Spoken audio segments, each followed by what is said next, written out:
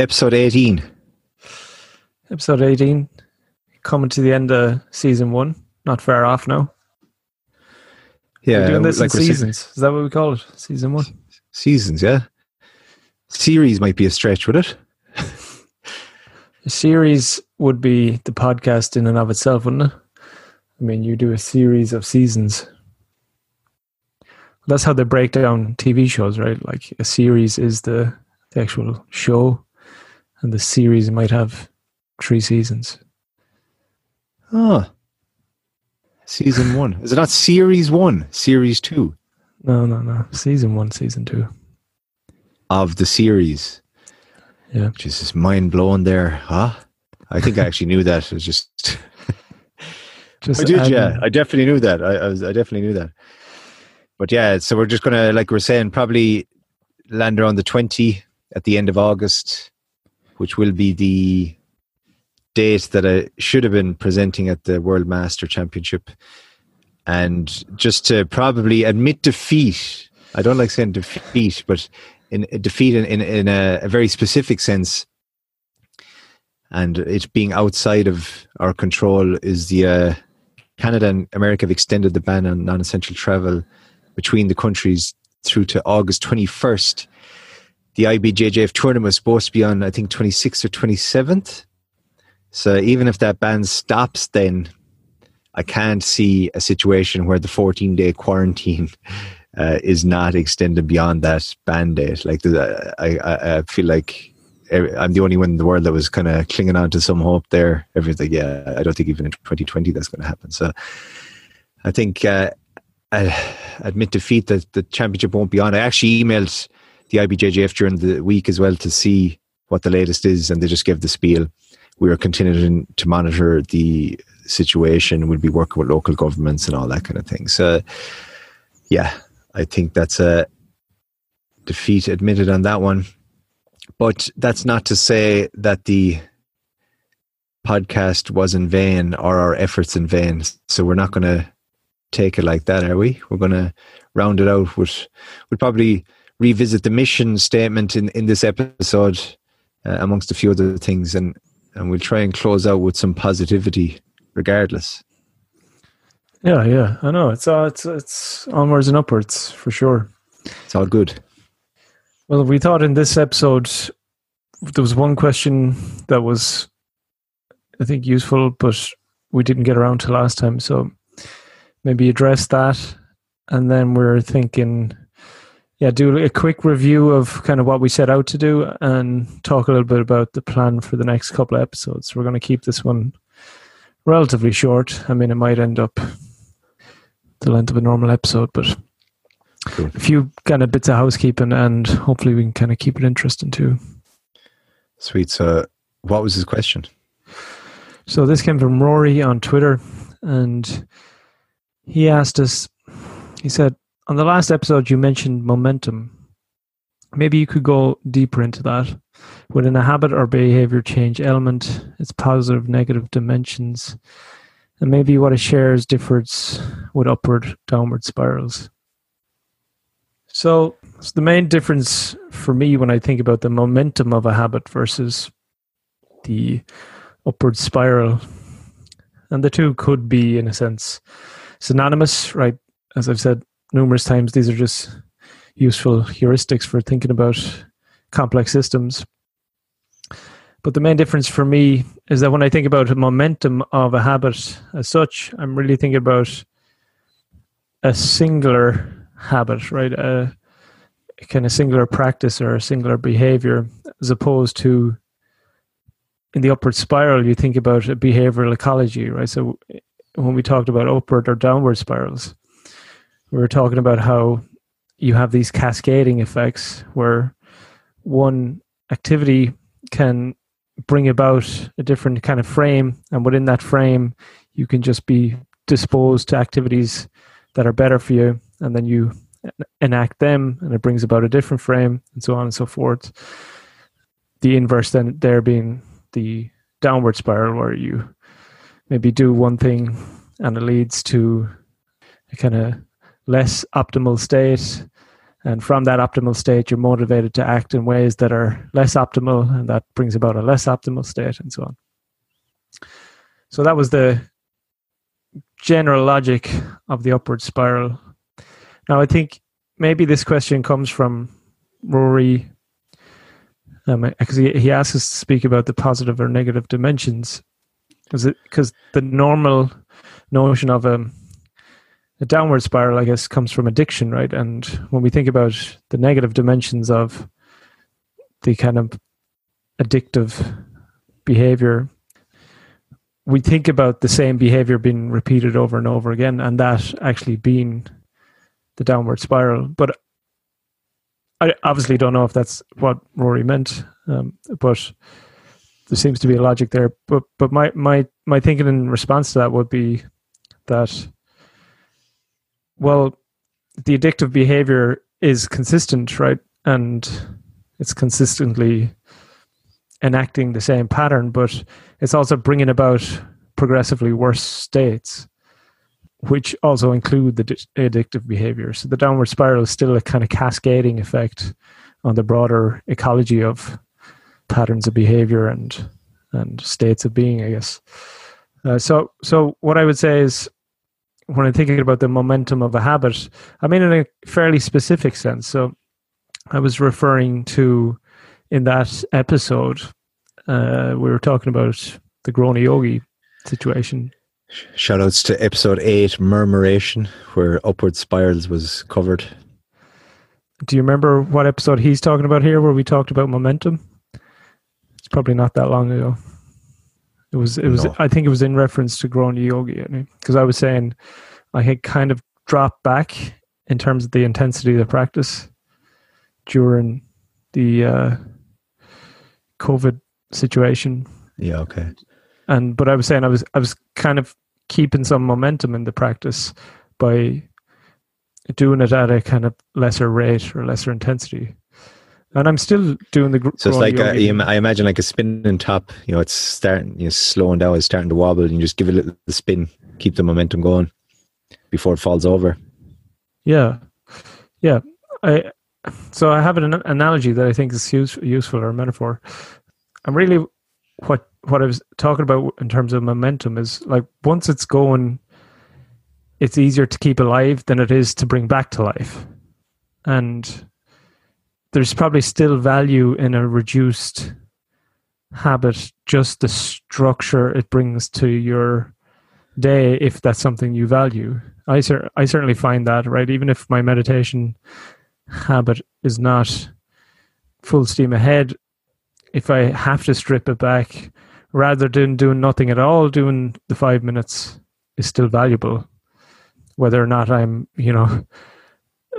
getting closer to any sort of real results, having the structure is somehow useful.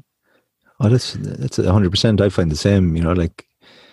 If you plan on doing something exercise wise every day, and then there's a day that you can't, or your window is narrowed, even if you get out and just do 200-meter sprints, right?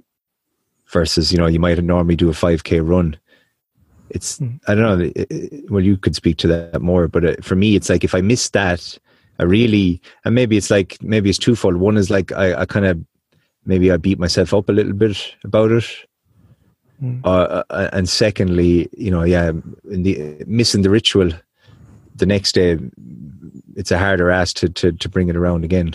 Yeah, and that's what I mean by momentum. That's exactly what I mean by it. There's, to get a little bit technical, we talk about habits in the language of autonomy as a kind of specific language, but part of the definition of something being autonomous in the sense that it's intended is that it's precarious, which is absent the right conditions, it will dissipate. In that sense, it will dissolve, or it'll disappear. So part of those conditions are the rate of repetition, right? And so obviously the availability of certain material resources, the availability of certain structures in the environment, the availability of time, and so on.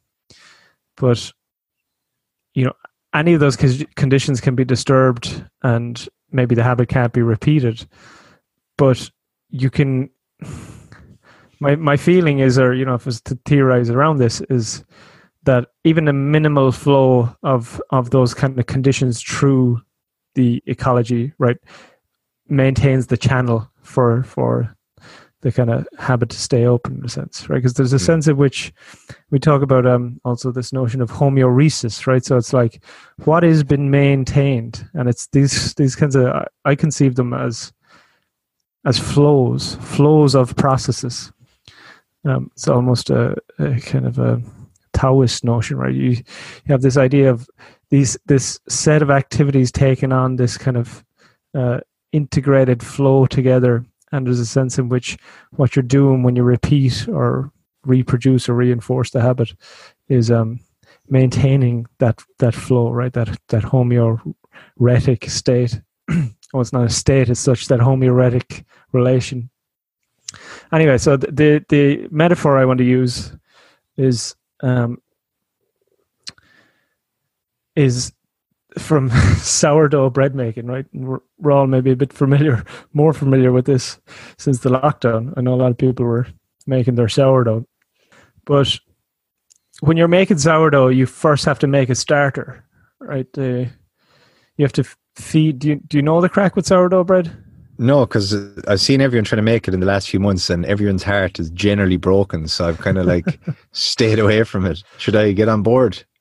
Oh, it's delicious bread, and yeah, but like, is the reward worth the effort, or is it better to go to the bakery?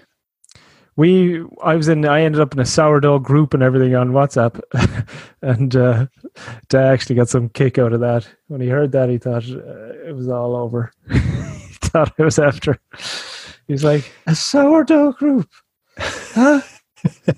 He thought it was an old one. Like, thought that's the kind of thing an old one would be in. I'm sure he's probably not wrong. But the part of the challenge, one of the most difficult things is getting the starter going. Right, like is it like a culture or something? Is it? I don't. How do you make sourdough bread? So, lesson in sourdough, it's very simple. You've water and you've flour, and you leave it exposed to the air, and in the air there's yeast cultures, or microbacteria. Yeah.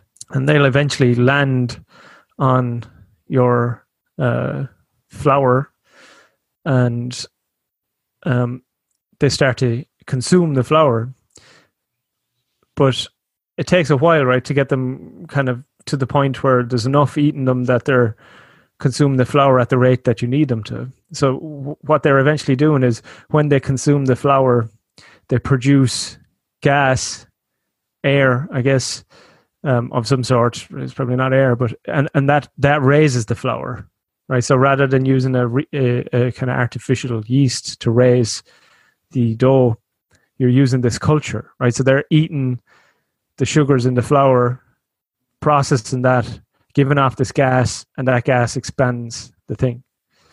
So your starter is effectively a kind of a feed that you add to your dough every time you make it. But the starter you do it kind of separately, right? So you just get your bit of flour, your bit of water, put it in a jar, put a loose cover on it, leave it out, and start to feed that every couple of days, right? So you're taking out half of it, putting back in a bit of flour, a bit of water, taking out half of it, flour, water, taking out half of it. That goes on for depends on temperature. Everything's very specific with temperatures and all that, and that's the real challenge. But within about 10 days, all going well, you'll come down one day and it'll just be overflowing. And you're like, okay, now my sourdough starters is ready. So my analogy here is, right, like once you get the sourdough starter going, it's actually easy to keep going, right? So you just take out whatever you're using for the bread, you just throw in a tiny bit of water, give it enough to feed again. Yeah. And you do that every day, right? And you can even put it in the fridge, right? So you can take your sourdough and you can slow down the process by putting it in the fridge. And you can even put it in the freezer if you really want to prolong it. And if you take it out of the fridge, it's still been taken over So it just takes, another spoon or whatever, throw it in, and then your starter's ready to go. So the analogy here with the momentum is that, like we've talked about the propagation phase, right, where you need a very specific set of conditions. You need to be kind of careful, right, because you have the seed and the seed is fragile. And, the idea with momentum in the habit is a bit like the sourdough, right? It's a bit like the starter. Once you have it kind of going, a little feed is all you need to keep it going. Yeah. I hear you. And they effectively are living entities, right? You have this thing which requires these particular conditions in order to maintain itself. So the kind of momentum of dropping back but keeping it alive is a bit like, keeping the sourdough starter alive. So when that you do need it to actually plant out again when the habit, when you have the possibility to, give it its proper expression. Well, you already have that kind of starter there, right? You already have a lot of the conditions in place, and the kind of flow, right, that we were talking about, the homeorhetic flow, it doesn't need to be re-established as such, right? Yeah. The autonomy is already there. It just needs to kind of be expanded. And there's a sense in which I suppose we all have that feeling of, well, it's probably easier just to expand the thing than to build the thing again from nothing. Yeah, that's why I suppose, it's good to have a principled approach when you're going like training and stuff, and it could be that your goal is to move every day, like we talked about before, because if you should be able to do that, maybe, or at least, if you call it 6 days a week, there's a day where you don't, but whatever.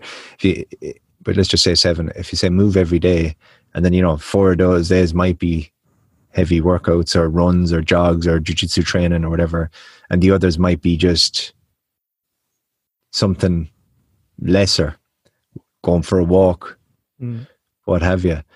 But I suppose the decision-making process is to move, whether it's a 10K jog or a 100-meter sprint. There's probably similar decision-making process that are going on, and that's probably to the point about the momentum. Is it like you're still making, you're still, the brain, the neurology, I'm sure, is very similar.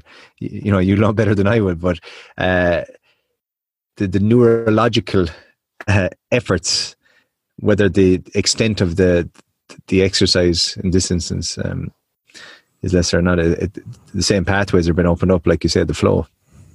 Yeah, I'm not qualified to speak about brains, unfortunately, but that certainly seems to fit with the kind of logic of what we're saying here.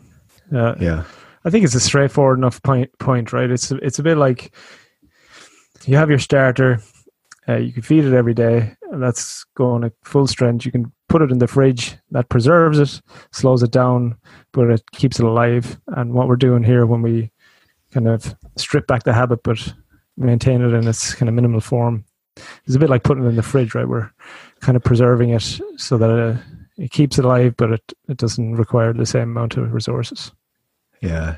Well, that's like, I suppose, when you talk about jiu-jitsu, it's like, even if you have a bad day of jiu-jitsu on the mats, even if you have a day where you don't absorb anything and you just get crushed the whole time, you've at least maintained the habit of going to jiu-jitsu, and that's... Yeah. There's a danger here too when I think about it, right? It's like you can definitely fall into this momentum. It's probably a different issue. I haven't really thought through it, but where you're OCD just job, like. No, I mean where you're just showing up and you're just relying on the bit of momentum that exists, right? And you're no longer pushing a boundary, or you're no longer trying to refine your game or whatever it is in jiu-jitsu. Anyway, that's a different issue. Cool. So what did we set out to do once upon a time? So my mission was to present at the World Master Jiu-Jitsu Championship as well prepared as I could be in order to give myself the best chance of winning the tournament in my specific age, weight and belt. the outcome of the training I would be undertaking that puts me in this position is to be very confident in my game from all positions, being so confident in that I can teach it to the extent that I'm qualified to do so, and I'm able to impose it on my opponents, including higher belts on occasion, in most roles. At every training session, I'm going to work on some element of my game that needs improving. I will work on getting each element to a point where I can impose it on my opponents, ideally resulting in me being able to impose my game on my opponents reliably as we progress through this, sometimes even on higher belts. I know if I do this consistently and make it a habit, it will significantly contribute to my performance in the competition. So I actually think I understand that better now than I did at the time, but I don't think I've got to that point. Now, even if I'd been rolling for the last 3 months, but I do think there's something in that. I almost feel like that is a 2-year plan. I thought I could probably expedite it quicker, but I don't think I would have been hitting the mats at the competition having got to a point with that. I think I'm only still now understanding the type of game that I want to employ over the next couple of years or year, you know what I mean? Year and a half. So maybe it was ambitious, but... Do you think even if you had time on the mats that it would have been as ambitious? I mean, I think so. I think it'd be a bit kind of bullish for me to say, oh yeah, I had a bit on the mats the last 4 months, that I would have achieved it. I think I definitely would have progressed it more because I'm now really deep on focused on making the arm triangles, which I have said for quite a while, but I've watched more DVDs over the break. I watched Lachlan Giles one. So I've Giles one done, Ryan Hall's one done, and I have John Danaher's started. So with all of them, and I was trying to now, like I just back rolling there this week. So trying to get into the arm triangle situations, just searching them out and that kind of stuff. So that's going to be my big focus for the next while. Maybe I would have been a bit further on. Maybe I would have been catching a lot more Darcis, anacondas, maybe some guillotines, but I'm certainly not there now. But I think our conversations over this podcast and talking about the game and then, concepts first, game, and then doubling down on the details of the game is going to stand to me. And I think likewise for you, the way you've been talking for the next little while. Maybe we're finally understanding what it takes to get us on the road towards purple belt without, setting out to do that. This is probably realization. Lots of purple belts have come by on their road, Yeah, definitely. And I'd imagine too, a lot of people get to purple belt just by time in the mats, right? But they haven't thought through that. So I think over the longer term, it will stand to us. Yeah. I've definitely noticed coming back the sense of having a much more integrated game, but I mean, it still takes a lot of work, right? I mean, blue belts of my own go or lesser, I actually feel very, very comfortable with, and relaxed when I'm rolling. Shout outs to say the blue belts if you're listening. Yeah, but not that I'm winning or, not that I'm not getting submitted from time to time or whatever, but I feel very relaxed when I'm rolling with them. As far as I know where I want to end up and I know what I'm working towards regardless of where I am. And that's only came about from having a clear sense of what my game is. Yeah. And I know it frustrates people as well when I'm rolling with them. And I was kind of thinking recently, like, people are copping on, obviously, to what I'm trying to do. So what's your game now? You start standing. Just give me a typical roll. What are you looking for? Are you looking you start standing, you slap hands. Are you looking for a takedown? Are you pulling guard? Or are you defending the same? If I'm feeling confident, I'll try pull into a half guard with like 2 hands on the lapel. So just drag down into half guard. Yeah, or I'll go for a single leg, a kind of Bernardo style single leg. which is kind of scrappy single leg. And then from there, you're trying to get to the over-under game. Well, if you land it down in bottom half guard, you're not playing an over-under game. What are you doing there? Playing a half guard game, getting to the trying to get the underhook on the leg and come up to the side and just kind of bully them over. Yeah. Okay. So Bernardo does a lot of like feeding the lapel through the legs and then using it to control the single. Yeah. And I love that. It's really annoying for your opponent. There's really good control, right? Because you end up having like diagonal control from the far shoulder to the near leg. So you're basically controlling their whole body just with that lapel. And from there, you bully him over, and then you're playing an over-unders game to pass, and then you get into pass, you're playing a heavy side control game, looking for Kimuras. That's kind of your style. Yeah. I'm kind of sometimes messing around with looking for Kimuras from everywhere now as well, and getting to the back. I'm kind of a bit happier getting to the back. I'm not good at finishing from the back, but I'm good at kind of getting to the back, or getting better at getting to the back and controlling things there for a while. I'm definitely not good at finishing. I could get the odd bow and arrow. I like the bow and arrow from there in the gi. Yeah. But just I think those three things, right? The Kimura, the over under or the stack pass, and the half or deep half. Mm. Like the thing with the half and the deep half is you end up there so often anyway.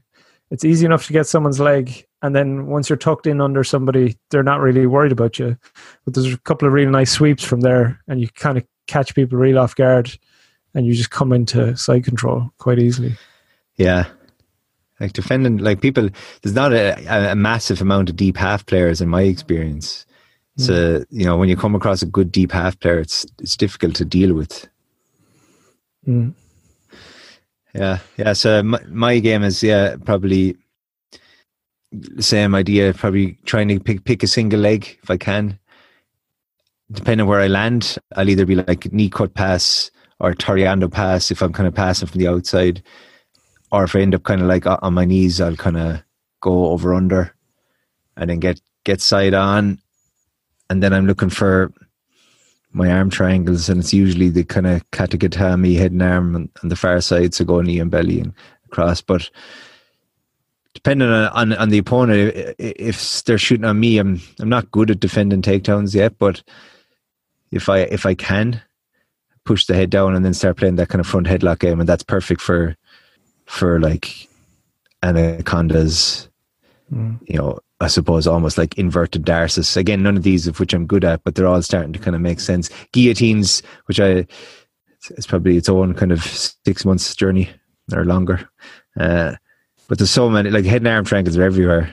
That would be a good one to get into my game too. Like attacking the neck from that position, like when people end up in turtle kind of thing. Face head on turtle. Yeah, it's perfect. It's Peruvian as well, but like the Peruvian's probably not the best move to be relying on, because if you don't pull it off, you're a bit like, exposed. Yeah. Anyways, so look at it. That's probably just understanding all that's probably only come about because of what we've been doing here, and through obviously working with our coaches and continue time on the mats. So it's good stuff to be. If it feels like last time we were using that analogy of the conversational, right? And it feels like we're getting to that point, where there's a bit of a style emerging. You kind of have, like, I definitely feel it where. Like things stand out from the background if they're relevant to my game, and I remember them way easier. Because you have that context, and they're just kind of working themselves into an existing frame or whatever. So, with this in mind, then, how do we want to close out these last two episodes? I think what we should do is, like, talk about the stuff we've just been talking about, and how we're going to use what we've learned and what we've talked about, and to progress our jiu-jitsu, podcast or no podcast, and just some of the things we've learned and the principles, the fundamentals, the details, and go forward. Yeah, so one thing we're saying, I don't know if listeners will remember, but we did, we used a piece of software early in Eric's design process, or kind of distillation process, where we're trying to say, what is the thing that we should be kind of working on? And obviously the game came forth as kind of very obvious first domino. And we were saying that we have this sense of like sequencing in terms of getting your principles right, your fundamentals, basic positions and so on, getting your game, and then refining the details of your game as you go. But we also had a sense of not quite knowing how to approach the kind of integrating of developing your appreciation of the principles alongside the development of your game. So we were thinking we might return to that bit of software and do a kind of mapping, and maybe we can upload it for people, because I think once it's done, and it's probably the same for everyone. So that might be a little bit of help, something helpful, and that can help us structure how we're going to approach the next 2 episodes too, right? Because we're probably on the basis that say, okay, if the principles are really important, well, how do we learn the principles alongside our game? Yeah. And one thing that's important there, I see it in our coaching sessions, right? Like when you're going to jiu-jitsu, and I think this is probably true anywhere, like if you have a set of a principle that you're working on, it doesn't really matter the technique that's been drilled or shown. You can always filter it through the principle that you're working on, and therefore kind of make the best of your time on the mats, even if it's not relevant to your game. Because I find sometimes, if something's not relevant, you zone out a bit, and but you could probably have principles and sub-principles in that sense. Like your principles could be like, am I staying in base? Is my posture always good? Is my structure always good? My alignment. But you can also have other things like, never let my guard get past. These are something that sits in between techniques and real principles.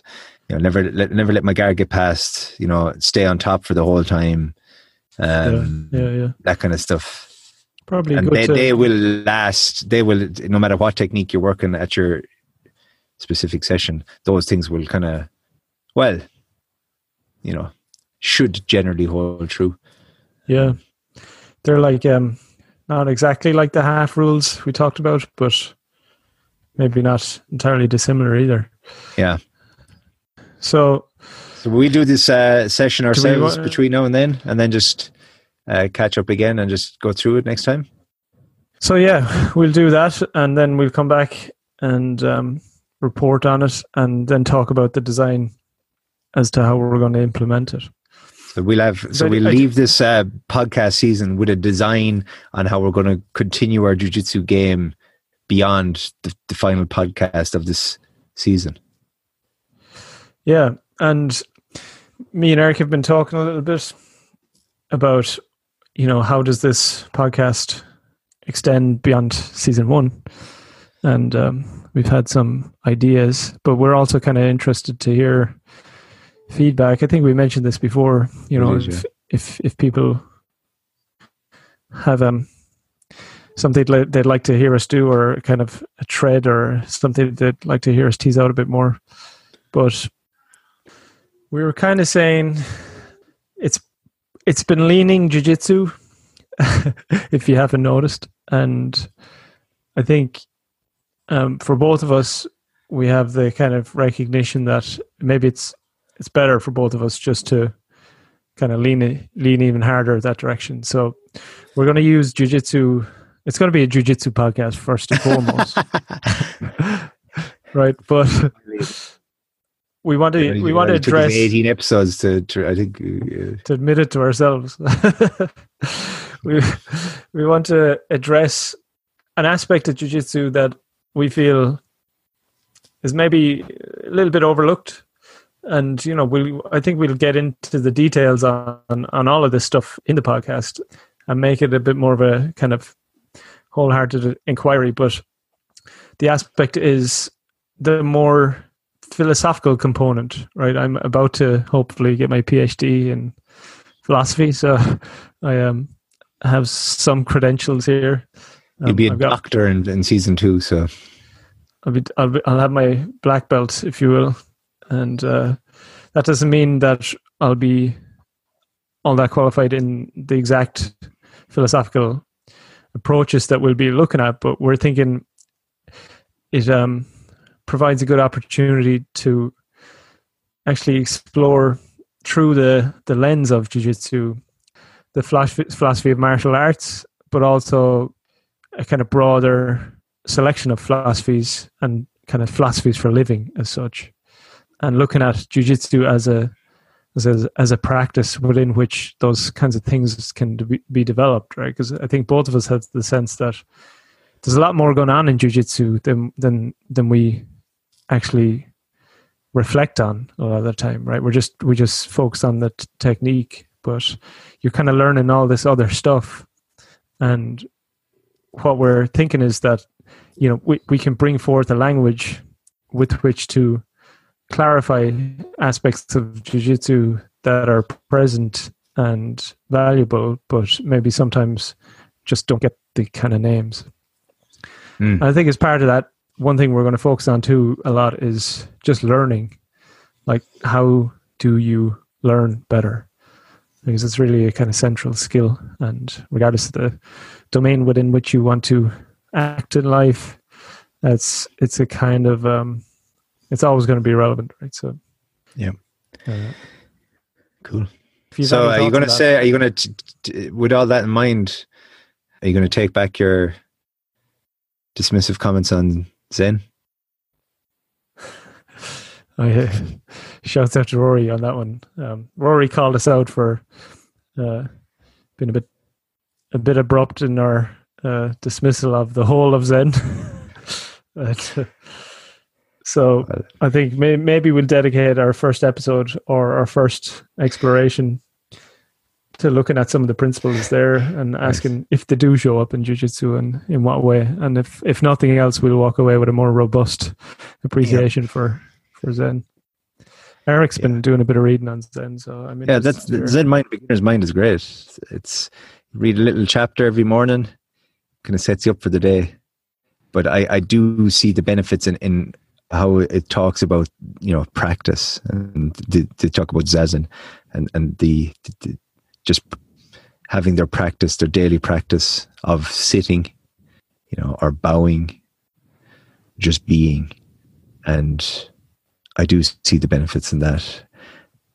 And I imagine it could translate into jiu-jitsu too, and it probably is translating into jiu-jitsu, and probably to some of the points we made before about momentum or ritualistic type things, whether that's not as spiritual, maybe turning up to the mats and getting the mats, but maybe there is a relationship, between zazen and sitting on a jiu-jitsu mat. But that's something we could probably explore. And maybe that's it. Maybe we've actually done it. Maybe by me saying that, we might have Rory even more pissed off. But that's my 2 cents when I've read 3/4 of Zen Mind, Beginner's Mind. Yeah, shout outs. Good, whether you're that way inclined or not, it's definitely worth the read. Yeah, I think like when we're coming back to this, what we're going to do is say pick a topic or pick a philosophical approach or pick something within jiu-jitsu specifically and probably spend a bit of time in it. So we're going into a bit of depth on whatever it is that we're talking about, and cool. Really making it something that's valuable for the listeners that they can kind of walk away with, whether it's advice or insight or something they can really apply to their practice. But I think EBD is going to be there in the background as a kind of organizing frame too, to help us think about the implementation, all this stuff. Yeah. And I think it's going to be interesting for us to look because the EBD sits within, last time we talked about ecological psychology and constraint-led approaches to coaching and stuff, and we answered William's question. And there's a lot of work that goes on within those spheres, none of which I've ever seen applied to martial arts, or at least definitely not Brazilian Jiu-Jitsu. Not that I've been actively searching, someone else can call us out on that. But I think there's probably a very interesting existing vocabulary there that allows us to think about the training situation of Jiu-Jitsu more broadly, right? So Bernanke has the systems approach that applies to the body in a sense. But I know a lot of people have been thinking about like coaching approaches and, learning approaches from systems understandings. And there's probably an interesting vocabulary there that we can also kind of carry into Jiu-Jitsu. Yep. So I think, what we want to do is really be of service in a sense. Obviously, we satisfy our own curiosities, but I think also, hopefully contributing to the Jiu-Jitsu community in a way that's of some value. Yeah, excellent. Right, we'll leave it there. We'll catch up next time. Peace. Us.